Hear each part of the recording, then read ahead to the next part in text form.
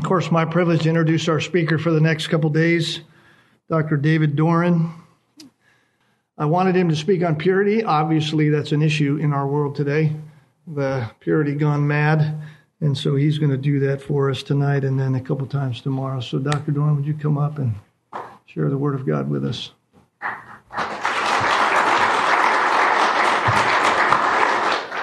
Let me invite you to go in your Bibles, please, to 2 Corinthians chapter 7. 2 Corinthians chapter 7, please, this evening. It is a joy to be able to be here and be a part of the conference, and thankful that the Lord worked it out that after getting canceled out 2 years ago, be able to come back and be here for the conference and enjoy the privilege. I've had the opportunity to be up in this area a few different times over the years, and I always actually enjoy coming up over here, and thankful to do it. I trust our time in the Word will be profitable. Our desire is to focus on the issue of purity, and what I intend to do is actually look at 3 different passages in the 3 sessions and just try and dig into the truth that's in those passages, as well as then sort of close off in the last session with also a sort of a practical application kind of a handout at that point. But really wanting to drive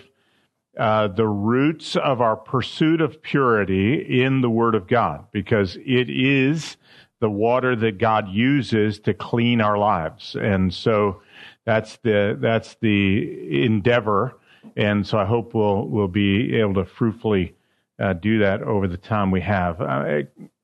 You're here, so I'm assuming you recognize the need for this topic without trying to dig in too much, because nowadays when you go to search anything online connected to this, you could set yourself up for all kinds of unwanted stuff later.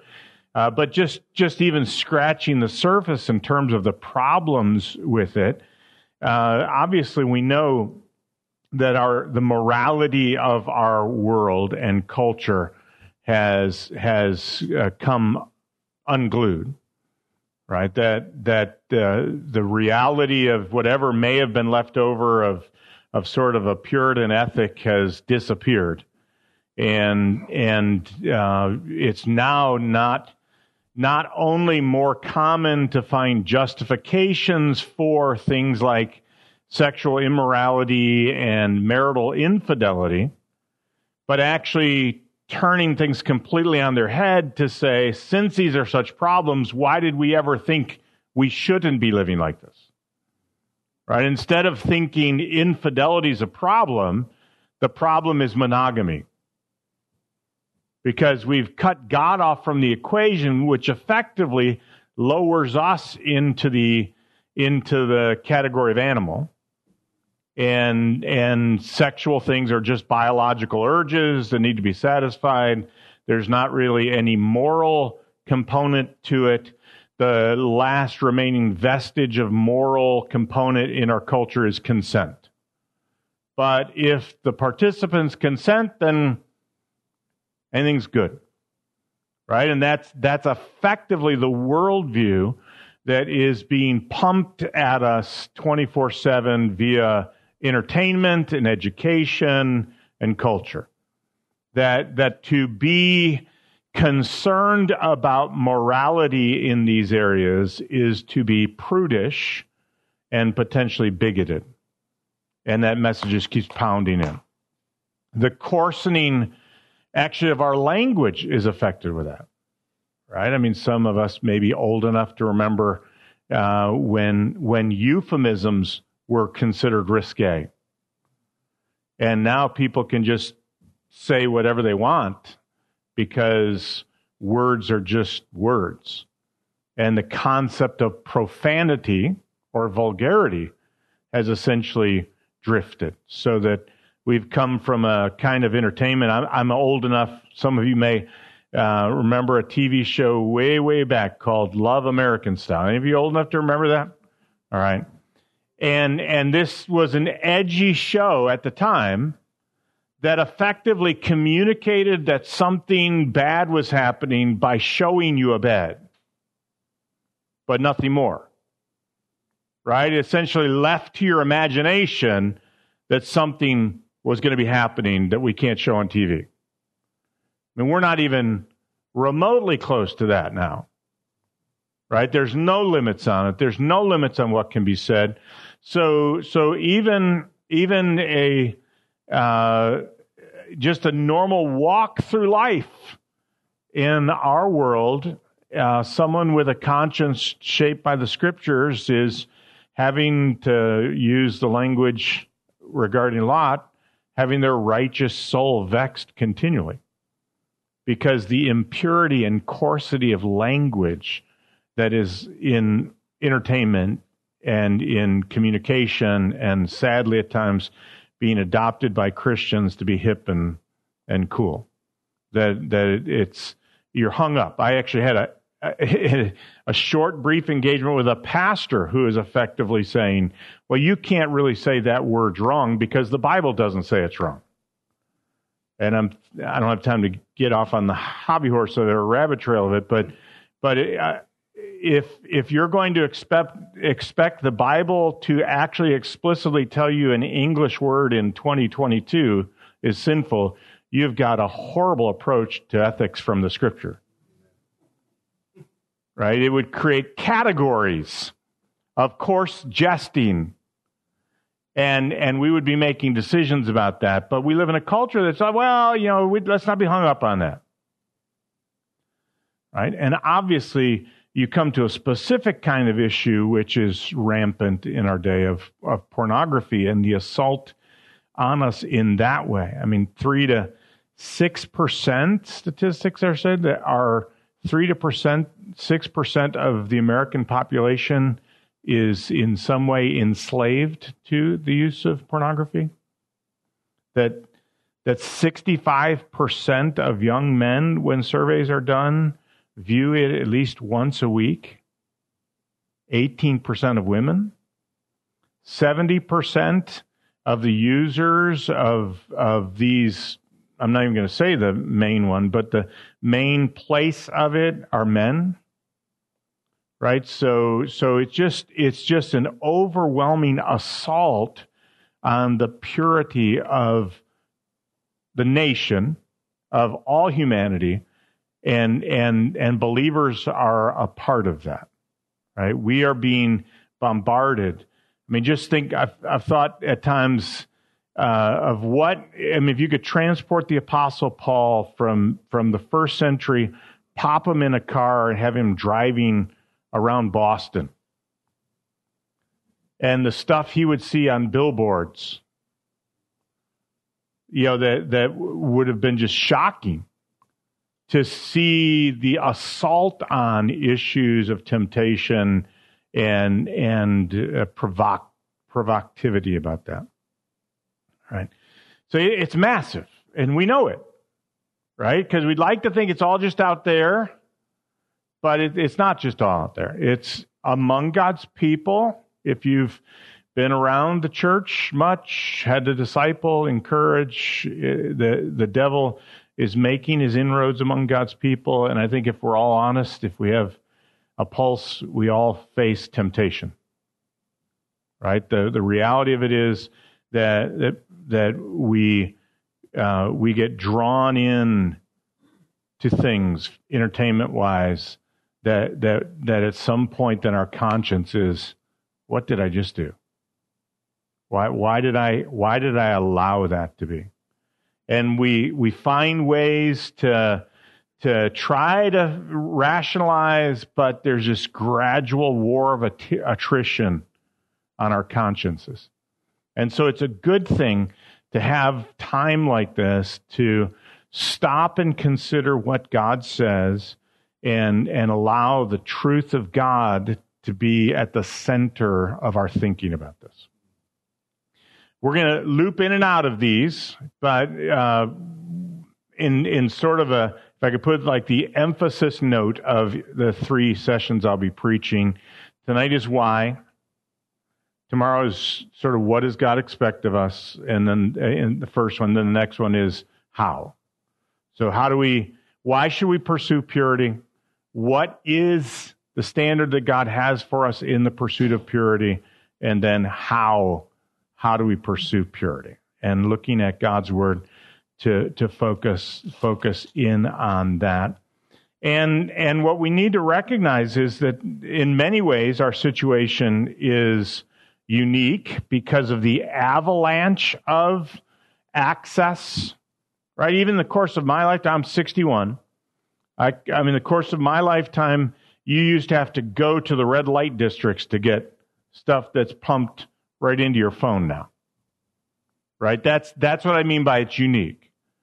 You used to have to go out of your way to encounter stuff, and it's bombing at you, right? I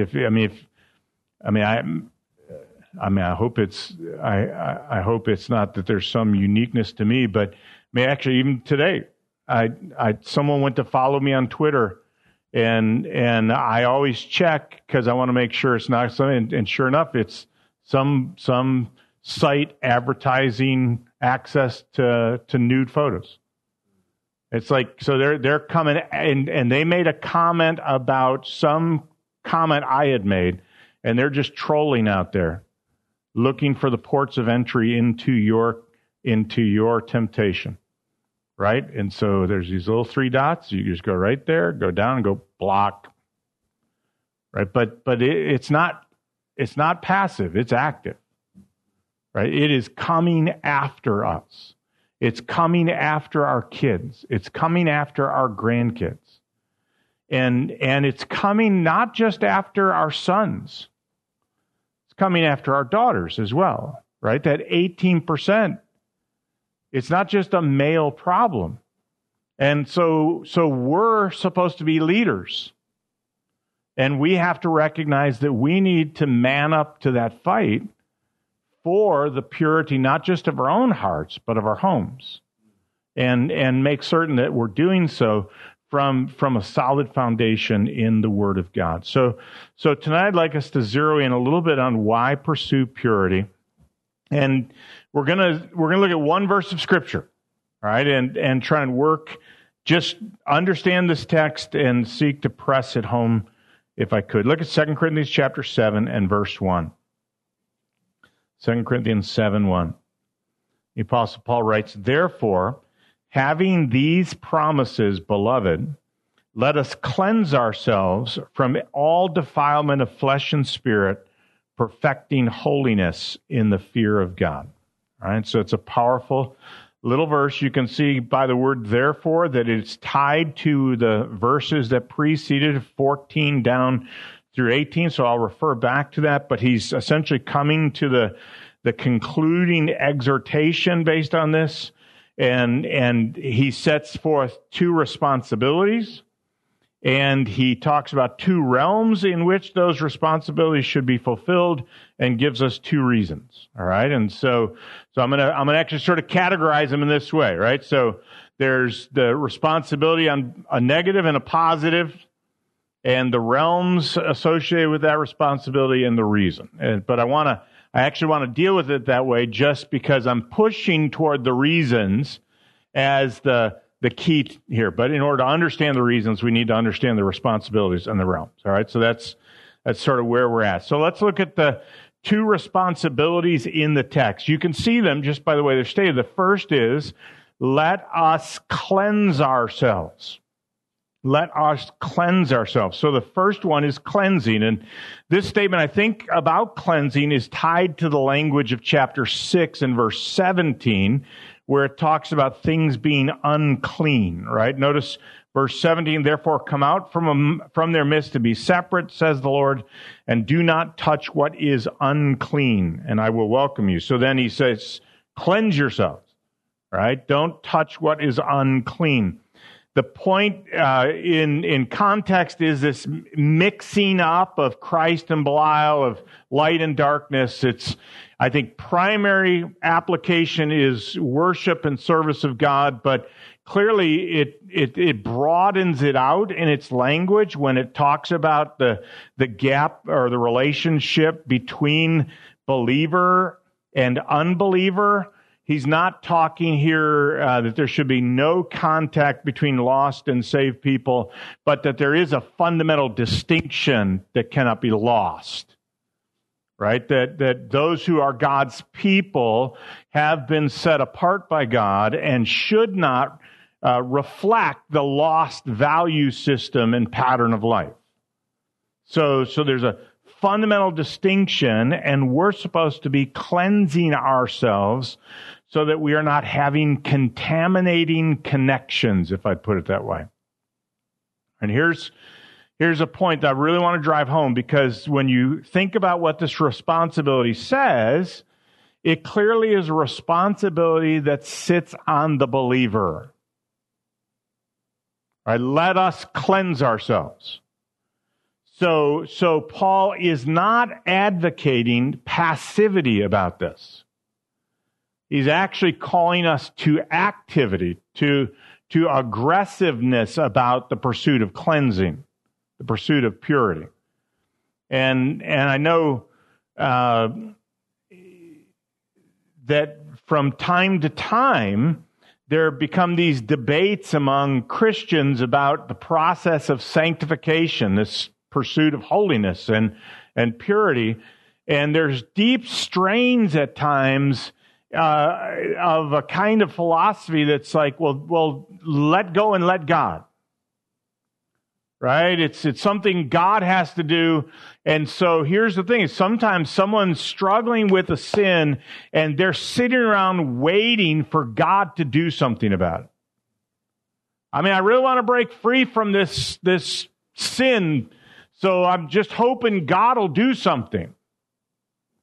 Right? And what they're doing is they're taking a stance of passivity when God has actually given them commands and responsibility to take action. Right? He doesn't say, let God cleanse you. So sit back and let God cleanse you. He says, we need to cleanse ourselves from these things. We're supposed to be active and aggressive about pursuing purity.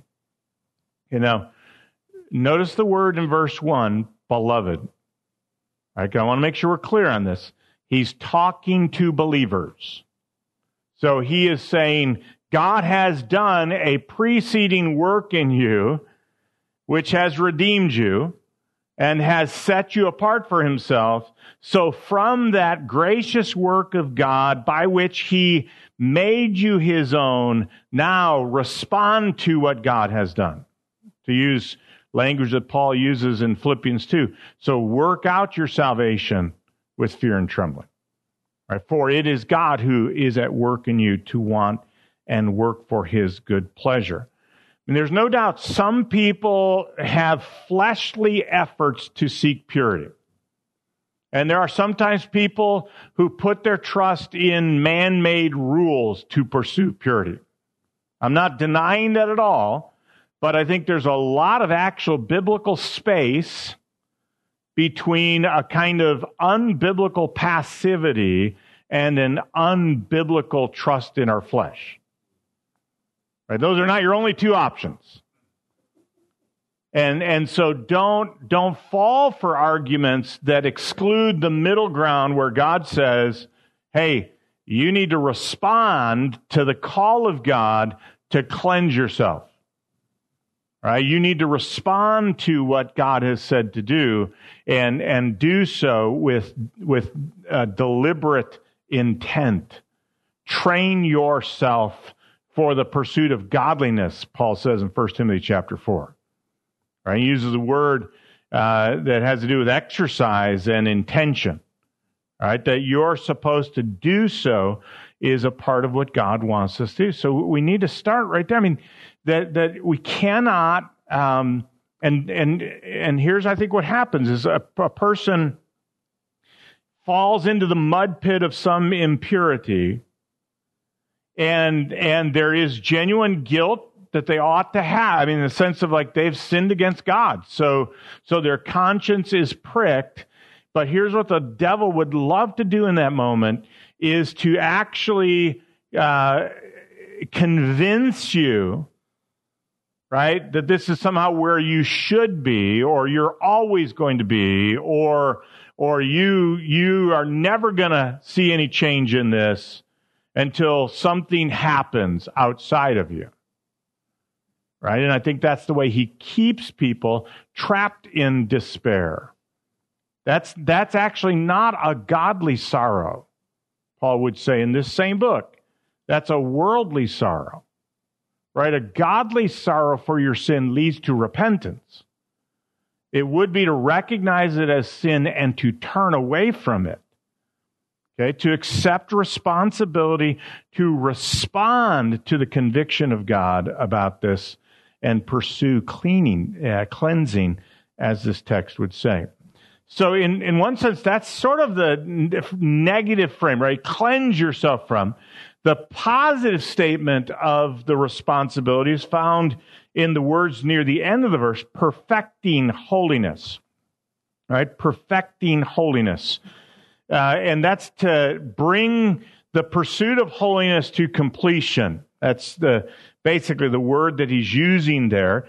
And actually, this one, it modifies the first verb, all right? So I don't want to get too technical on the grammar part of it, but basically the verb is the cleanse, and perfecting is a modifier of it. And it makes sort of an interesting kind of scenario, because the cleansing is by doing something to complete something else, right? So you're actually moving away from defilement by pursuing holiness, by perfecting or completing the work of holiness that God has begun in you, because you were called to be holy.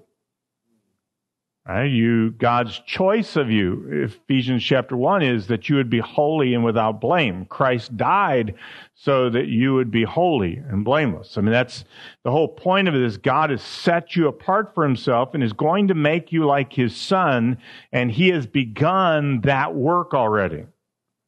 Right? He has begun the process of transformation into the character of Christ, and so you're supposed to have your eyes set on that same goal. Right? God sent his son not just to get us to heaven, but to make us like Jesus. Right? Romans 8 says we are predestined to be conformed to the image of his son. So sometimes we like to think of salvation as you like get out of hell ticket or get into heaven ticket.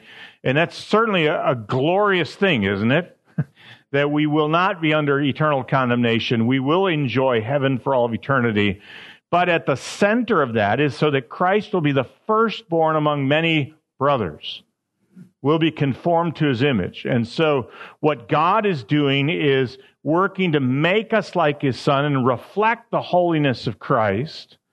And he's doing that through the word. Chapter 3 and verse 18 says, we beholding in a glass the glory of the Lord are being transformed into the same image from glory to glory.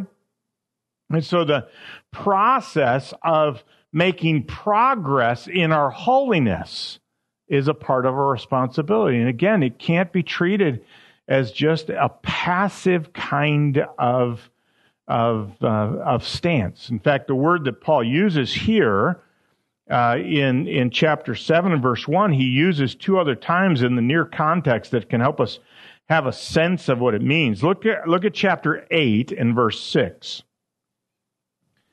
Chapter 8, verse 6.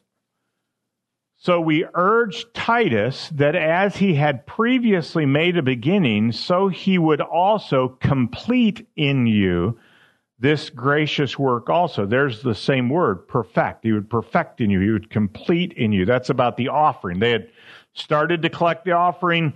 They needed to finish it, bring it to completion. Same thing down in verse 11. The word's used two times in verse 11. But now finish doing it also, so that just as there was a readiness to desire it, there may also be the completion of it by your ability. That's the language, the meaning of the term perfecting holiness. So, let me just set it inside the big context I was just alluding to, right? We were made in the image of God, Genesis 1, 26-28. 1 Corinthians 11 says, man was the image and glory of God. But we chose to rebel against God, and the Bible describes that in Romans 3:23 as what? We sinned and fell short of the glory of God. All right, so in our fallen condition, we can be described as short of the glory of God, but not out of the image of God, because Genesis 3 is the fall. Genesis 9, God says, whoever sheds man's blood, by man shall his blood be shed, for in the image of God made he man. So all the way after the flood, human life still bears the image of God enough that if you murder somebody, it's an attack upon the image of God. In James chapter 3, not only can you not kill an image bearer, you can't curse an image bearer. How can you bless God and then curse the one who's made in the likeness of God? All right, so fallen humanity still bears the image of God, but it is severely marred by the fall. I just talked about Romans 8:29. Predestined to be conformed to the image of the Son. The reason that is because Hebrews tells us that Jesus is the express image of his person. If you want to know what the image of God in human life looks like, Jesus. Right? That he is the perfect. He is what Adam should have been. All right? Do you know what happens at the new birth? Ephesians 4:24. Put on the new self, which in the likeness of God has been created in righteousness and holiness of the truth. Right? Colossians 3:10, same thing. You've been created according to the image of the one who made you. 2 Corinthians 5:17. If any man be in Christ, he's a new creation. Old things have passed away, behold, all things have become new.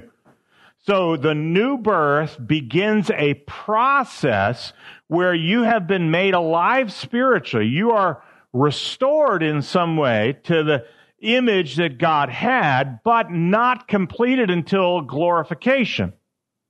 Right? That's what Romans 8 is talking about. At glorification, you will be made just like Jesus Christ, because 1 John 3 says what? When we see him, we shall be like him, for we shall see him as he is. All right, so every believer is headed toward a time when they see Christ and are made exactly like Christ. Between the new birth, which is your created in Christ Jesus, and your glorification, this process of sanctification is happening. Right? You are growing in Christ's likeness. You are, through the ministry of the Spirit, by the Word, being changed or transformed into the same image from glory to glory. Right? The Word reveals to us the image of God in the face of Christ, and we are being transformed by the Spirit through the Word. So Paul said that in chapter 3 when he says, perfect holiness. That's what he's talking about. All right, so here's the thing I'd say is, just like I'd say to you, right, if you're ever going to know your Bible, you're going to have to pick it up and read it, right? I mean, it's not going to be like sitting over on the counter someday and all of a sudden it's going to fly and hit you and open up to the passage. Right? You're not going to go to bed with it under your pillow and somehow get it in by osmosis. Right? Just like you have to exercise a kind of deliberate and disciplined responsibility to feed on God's Word, you have to exercise some kind of deliberate discipline to cleanse yourself and perfect holiness. Right? It doesn't unplug at that point. That's not going to happen in a way that bypasses your response to the work of the Spirit through the Word to show you what you need to put off and show you what you need to put on.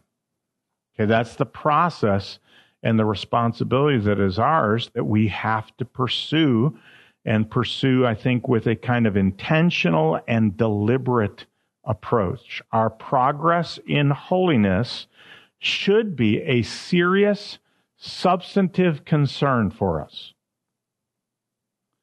But it is, I think, much too common for us to actually be in a kind of passive, laissez-faire.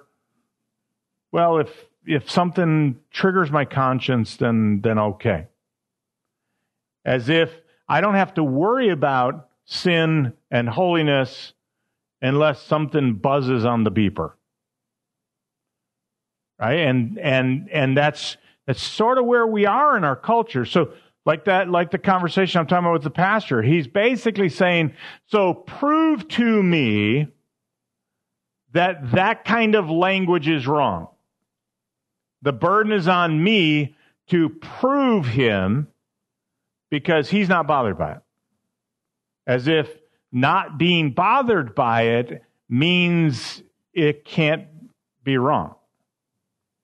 Right? And I think we've sometimes dropped into that so that we treat this area much too casually, thinking that the responsibility sits somewhere else. And I think at least a part of that is misunderstanding how the conscience functions, right? We think it's like a filter system and it will catch everything that's wrong and therefore it operates. And I think, and not to get too far into the conscience, like a theology of the conscience, but we have to recognize that the conscience is an alarm system from God, but it is not an infallible one.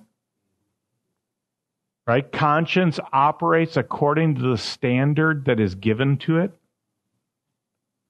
So here's a part of the problem in a culture where the norm on these issues is dropping more and more. You're going to have people going, well, I don't see anything wrong with that. My conscience doesn't bother me. I mean, it's just a little nudity. Right? Well, I know they're just actors, so it's not real. Right? Well, it doesn't bother me. And that may only be the indication of a defective standard. Right? It may be that they have become accustomed to things that they should not be accustomed to. Right? And that's a part of my point of raising the, Love American style. This big brass bed frame was sort of the euphemism for sexual immorality because at that point you couldn't show it on TV. So they just had a sort of hint about it, right? And at this point you'd have people going, how prudish. And it wouldn't be all lost people that are saying that. Because you can find the review of this movie with these sex scenes at the Gospel Coalition, right? I mean, they're writing their movie reviews like this is like a Disney movie for a Game of Thrones or for whatever, right? So here you have entertainment that the world recognizes is pushing the envelope on moral things, and you've got Christians judging it for artistic quality. So friends, when that's happening, something's happened to the standard, so that our consciences are operating by a standard well short of what would be purity. And I think we have to recognize that a part of the problem with this is that the danger of sin is its deceptiveness. Right? The whole point is that sin sinisterly sneaks into the life. Right? I mean, I'm not going to open up the testimonies, but probably any of us that have been around for a long time have known some man who has fallen into some kind of sexual sin, and when brought to light, it starts to become clear that there were warning lights that should have been going off all along, but they had been rationalizing all along the way. Well, we're just friends. I mean, you say, we just have a friendship. We just enjoy one another's company. There's nothing wrong with it. Right? Well, it's just, it's just a little, Because the very nature of sin is that it makes its way in by deceit.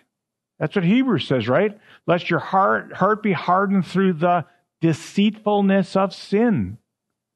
It has the inherent process of seeking self-justification so that it can be tolerated. So if you're in passive mode, you're effectively surrendering to its strength because you're not cross-examining it. Right? You're not asking yourselves, hey, am I trying to justify something here? I mean, is this something that 10 years ago I would have thought was okay? Right? Is this something, if somebody came to me and asked me a question about, hey, here's what I'm wrestling with, what kind of answer would I give them? Am I not even listening to my own answer? Right? Because I've said, well, it's not quite that clear. For me, it's clear for you, not me. Right? Because that's the way sin works. And so we can't be passive because it is seeking to deceive us. And the corrupting nature of the world around us calls for active resistance. We must be actively resisting it. And again, I will say, there's no doubt we can't, and hopefully there's no one to be offended by this. We can't turn into Amish people who live in our own little world. Right? My son's owns a couple businesses out in Seattle, and one of the ones he recently acquired was because the guy who owned and built the business is a part of one of these groups, and they basically said, if you don't get rid of the business because you guys use cell phones, we're going to excommunicate you. Right? So they can't use cell phones, but he can work for the guy who owns the company that has the cell phones. So you can use them for work, you just can't be the person that owns them. Right? And so there are people who come up with really weird, convoluted ways to try and stop themselves from doing something that's supposedly wrong. And we look at those people and we laugh. But the problem is if we're laughing while we're letting filth into our homes, then the devil's laughing at us. Right? Your anti-legalism stance turns into a stance of license when you go, I'm not going to put up any barriers. I'm not going to block it. Right? You've got to take responsibility to cleanse and complete the process, push toward it in a way that God wants you to. Now notice back in 7:1, I want to take a look at the realms that these two responsibilities, because they correspond to each other. The first, the cleansing, the realm of that, he says, is from all defilement of flesh and spirit. And the idea, again, is uncleanness or a stain that comes from contact with something unclean. Right? He says in chapter 6, touch not what is unclean. So when he's talking about defilement, he's talking about something that would cause uncleanness or stain. He's using language of that's familiar to us from the scripture. And so what he'd be saying is, listen, there are things in this world that are going to cause defilement, and you need to be cleansing yourself from them. And he also narrows it in, it's defilement of body and spirit, right? Flesh and spirit. I think he's talking here of internal and external, the inner man, outer man kinds of issues, right? So we're humans made in the image of God. We're not just a body. We're not just a spirit, right? We're a unit, body and spirit. We're not a spirit that inhabits a body, right? Because we're going to be resurrected someday. God made us body and spirit. We will be body and spirit. So we've got to get rid of all kinds of Platonic kinds of things that would somehow treat one as holy, the other sinful, because he says defilement of both flesh and spirit. So your spirit can be defiled. I mean, he's talking about the whole person. Whatever might come at you and defile you in terms of your outer person or inner person, you need to be on guard against it. Cleanse yourself against it, right? So this would, I think, have application because we're at men's conference and we're talking about purity, right? So here's the weasel way the devil works. Well, I didn't actually commit any physical sin, so we're okay, right? But we can actually have defilement of spirit, right? So it's not as simple as going, well, as long as I don't act on this and engage my body in it, then I'm okay. No. You can actually defile your spirit through uncleanness. And so we need to have a holistic kind of view about where the problem is so that we guard against it. Because remember what Peter says? That they are to be abstained from fleshly lusts which wage war against the soul. 1 Peter 2:11. All right, so you can't subdivide them. That seems to have been a problem at Corinth. There are people actually going to the temple prostitutes in chapter 6 of 1 Corinthians, and it seems like it was because they had said, well, what you do with the body doesn't matter. Right? And they're trying to treat it like the body is sort of like the leftover of the equation. I've been redeemed, and so I'm right with God, so what I do with my body doesn't matter. And in our day, it tends to be sort of the opposite. Well, you don't sin with the body, but boy, you can have these thoughts and entertainments and have this whole inner wickedness happening and be tolerated in the secret of your heart, so to speak, and not realize that too is a sin against God that needs to be cleansed, right? We cannot tolerate defilement of flesh or spirit, right? We've got to be working against it in that regard. On the other hand, the realm of perfecting is in the realm of holiness, that is being set apart to God. It is that God wants us to be like Himself. So holiness, I think, has both positive and negative sides to it. Negative means we separate ourselves from anything that is contrary to God's will and character. And on the positive side, we are devoted and conformed to God's will. All right, we are to be holy because the one who called us is holy. And we as His children reflect the character of our Father who is holy.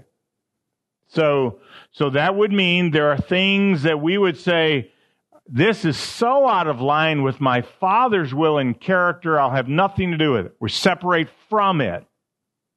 But it's not a neutrality. It's actually, I'm supposed to be separated unto God, so I actually want to be like my Father and obey His will and conform to His character. Because we can't really sit in neutral land. We are to put off and put on, right? Remove and replace. I mean, that's the way of practical Christ-likeness that Paul paints out in Ephesians 4. I mean, probably the easiest one we think of right away is, let him who stole steal no more, but rather labor working with his hands so that he may have to give to him that has need. Right? So it's not just stop stealing. It's actually stop stealing, start working so that you can give. Go from a grabber to a giver. Right? You're not supposed to have corrupt communication, but only that which is good to the use of edification, that it may minister grace according to the need of the moment. So it's not just enough to stop saying corrupt or worthless things. You must actually start to speak things that communicate grace and edification. So it's not just cleanse, it's actually conform to holiness. Defilement must be removed, but we also should be pursuing holiness. It's a positive thing that God wants us to move toward. That leads us to the reasons, because there's corresponding reasons as well, and I want to sort of zero in on them. Notice how verse 1 starts. Having these promises. All right, there's the first part of it. All right, Having these promises, let us cleanse ourselves from all defilement of flesh and spirit. All right, so why do we want to cleanse ourselves? Is because God has promised something to us. That's the why. And the promise is fellowship with God. Notice back up in chapter 7 or chapter 6, because these are the promises to which he's referring. Start if you would, looking at it beginning in verse 16. The second part of the verse says, "For we are the temple of the living God, just as God said, I will dwell in them and walk among them, and I will be their God, and they shall be my people. Therefore come out from their midst and be separate, says the Lord, and do not touch what is unclean." And notice, here come the promises. "And I will welcome you, and I will be a father to you, and you shall be sons and daughters to me, says the Lord Almighty. Therefore, having these promises," what promises? The promises of fellowship with God. That we'll be his people, that he'll walk among us, he'll welcome us, we'll be his sons and daughters. So why should we be motivated to cleanse ourselves from all defilement of flesh and spirit? It's because we want fellowship with God, right? It's actually, we believe the promises of God. So it's not legalistic Pharisaism. It's not raw mechanical willpower. It's not me proving that I can be pure. It's me believing the promises of God. It's me saying, look at what God has set before me in his promises. I will welcome you. I will be a father to you. I will dwell amidst you, right? That's the call of God. And those promises become motivation for us to pursue, right? That we should be following them in that way. But then look at the last part of the verse, perfecting holiness in the fear of God. All right, perfecting holiness in the fear of God. And this is perhaps one of the places where we just need to have our thinking saturated with the Scripture on this, because there would be people who would try to say, if you understand you're standing in Christ, then you have no fear of God, or you eliminate the fear of God, and we want to walk through it carefully, because some people misunderstand the fear of God, right? I mean, it's a huge topic, but let me just boil it down, right? It's a reverential awe, disposition of the heart, right? That is a reverential awe because of his majesty and mercy. Right? We understand who he is, and we stand in awe of him. And we understand what he's done for us. And it causes our heart, the psalmist says, because you've shown mercy, I will fear you. We have a reverence for God. We hold him in awe in such a way that he exclusively has our devotion, and we're committed to his will. Right? In fact, it's a kind of fear that actually draws us toward God, not away from him. I mean, and that's true all the way back. I mean, when Israel is at Mount Sinai and the mountain is smoking and the people are afraid and they start to back away from it, Moses says this, "Do not be afraid. God has done this so that you will fear him." And you're like, wait a minute. You said, do not be afraid. God has done this so that you will fear him. So being terrified of God is not the fear of God that God wants.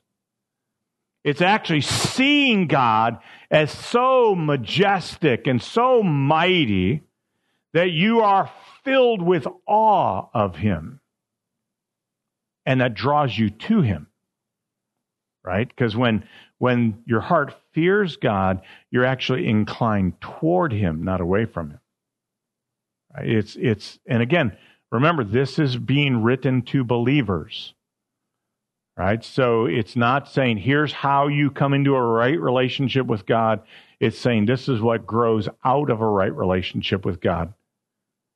You want to have removed out of your lives the things that impede your fellowship with God. Cleanse yourself from all defilement of flesh and spirit. And you want to perfect holiness because you have such a reverence for God.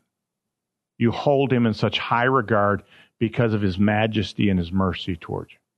Right? I remember my dad went to be with the Lord in the fall of 2016. And we had a great, he was a great dad. We had a great relationship. He was a firefighter in the city of Dearborn Heights. Didn't come to Christ until I was 8 years old, so he was 36. His dad had been a drunk. My mom, actually, his dad had been a drunk and died when my dad was, 12 years old. So it had been 1940s. And then my mom's parents divorced when she was 5 in 1940 because her dad was a drunk. All right, so they're two unbelievers. They get married.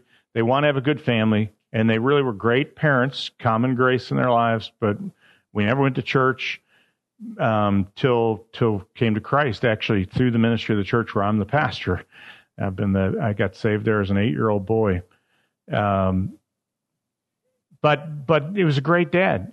And because I had a great relationship with him, I had the kind of what I would say is the reverence that this is speaking of. Part of that reverence was I knew there were consequences if I disobeyed him.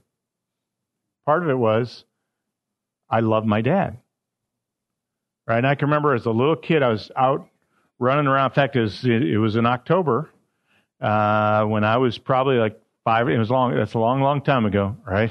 In the 60s, where you just could run the streets and not have as many problems with life, and you may have. They've changed it now, but in the Detroit area, there was a massive tradition of it's called Devil's Night, the night before Halloween. It's crazy. But the low level stuff is you knock on people's doors, you toilet paper people's houses, you do all that kind of stuff. Throw eggs at cars when you're taking it up to higher levels to the ones that were really in the city. They burn things down. That's when you're really getting it bad. It was literally thousands of fires at night. But that meant police were always out. And I'm down the street with these older kids in the neighborhood, and we're out toilet paper and houses, just doing their trees and everything. And we're walking along the street. All of a sudden, this police car comes around the corner. And these older kids pitch their toilet paper up into the shrubs to try and keep it. And one of them was so brazen, the police car pulls up next to him, and he pitches it down to the back bumper so he won't lose it, right? So they start talking to us, and they're asking us their name. And I said, Dave Doran. He goes, Dave Doran, are you Ron Doran's son? My heart's sinking, right? They had seen him throw the toilet paper under the shrub, so they made us go get it. And then, you're Ron Doran's son? Yeah. Do you think your dad would want you to be out here doing this kind of thing? And that's the way he's talking to me. And I'm literally, probably 6 or 7, right? I'm a punky kid. I wouldn't have looked 6 or 7 at the time, but I was running with kids 12, 13 or whatever. They go, is there you have any more toilet paper? Here's little Davy Doran. I walk to the back bumper. I grab that toilet paper. I come over, hand it through his window, because I'm thinking this guy's going to talk to my dad.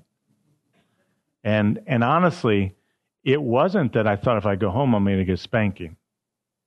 It was, I will have disappointed my father. Right? And I held my father in high regard. And it caused me to feel it inside. I don't want to do something that would bring dishonor to my dad. This guy has now associated this with my dad's name. See, the reality of it is, yes, in the fear of God, there is the recognition that,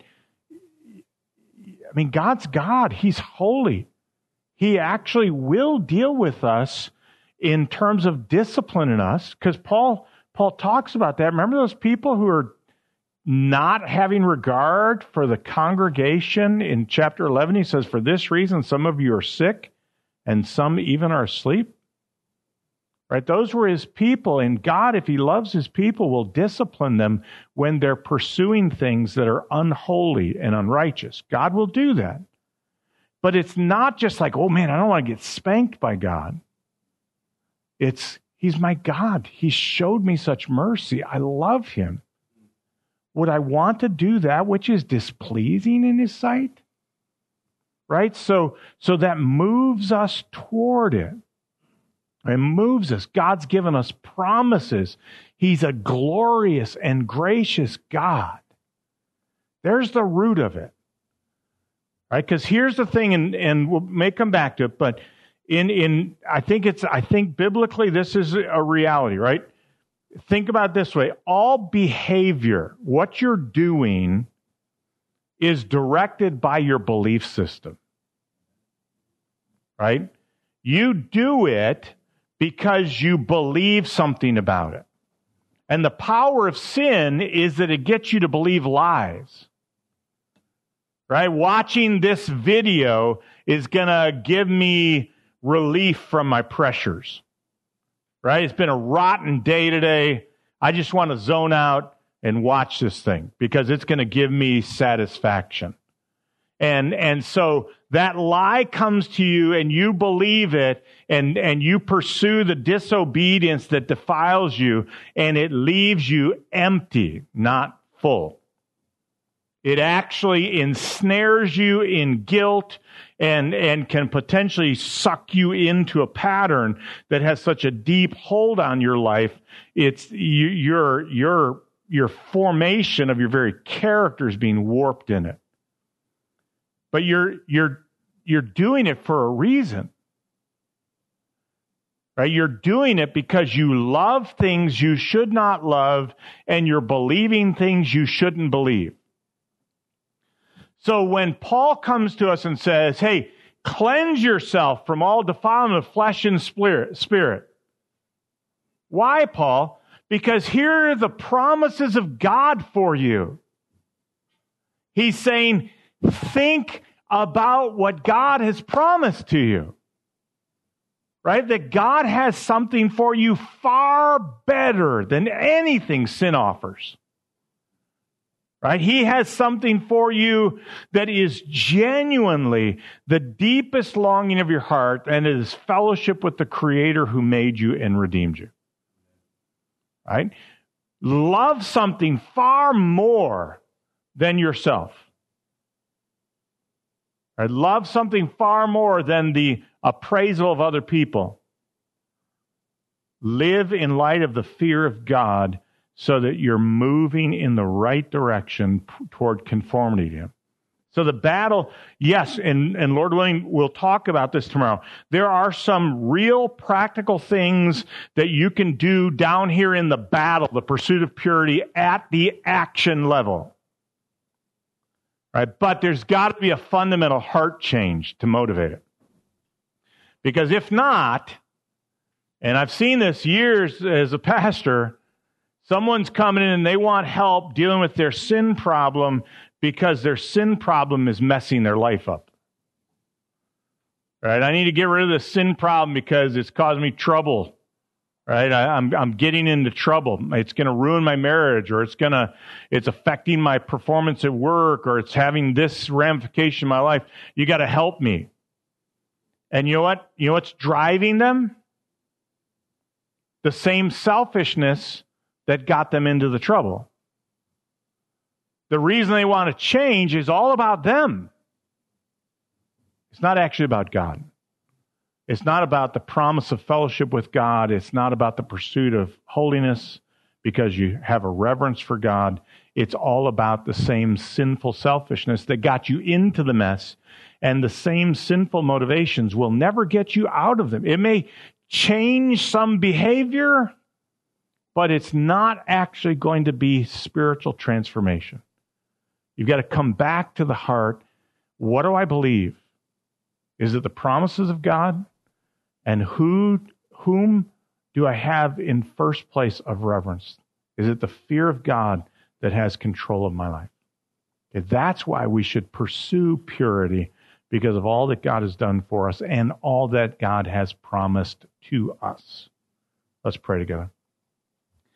Father, thank you so much that you are a great and gracious God, that there is none like you, and that you are mighty and merciful. We sing it often, and we need to relish those truths, because you look at us in our sin and you extend mercy to us in Christ, that we can be forgiven, that we can be cleansed, that you have given us your Spirit to dwell in us if we know Christ, and he is at work to change us.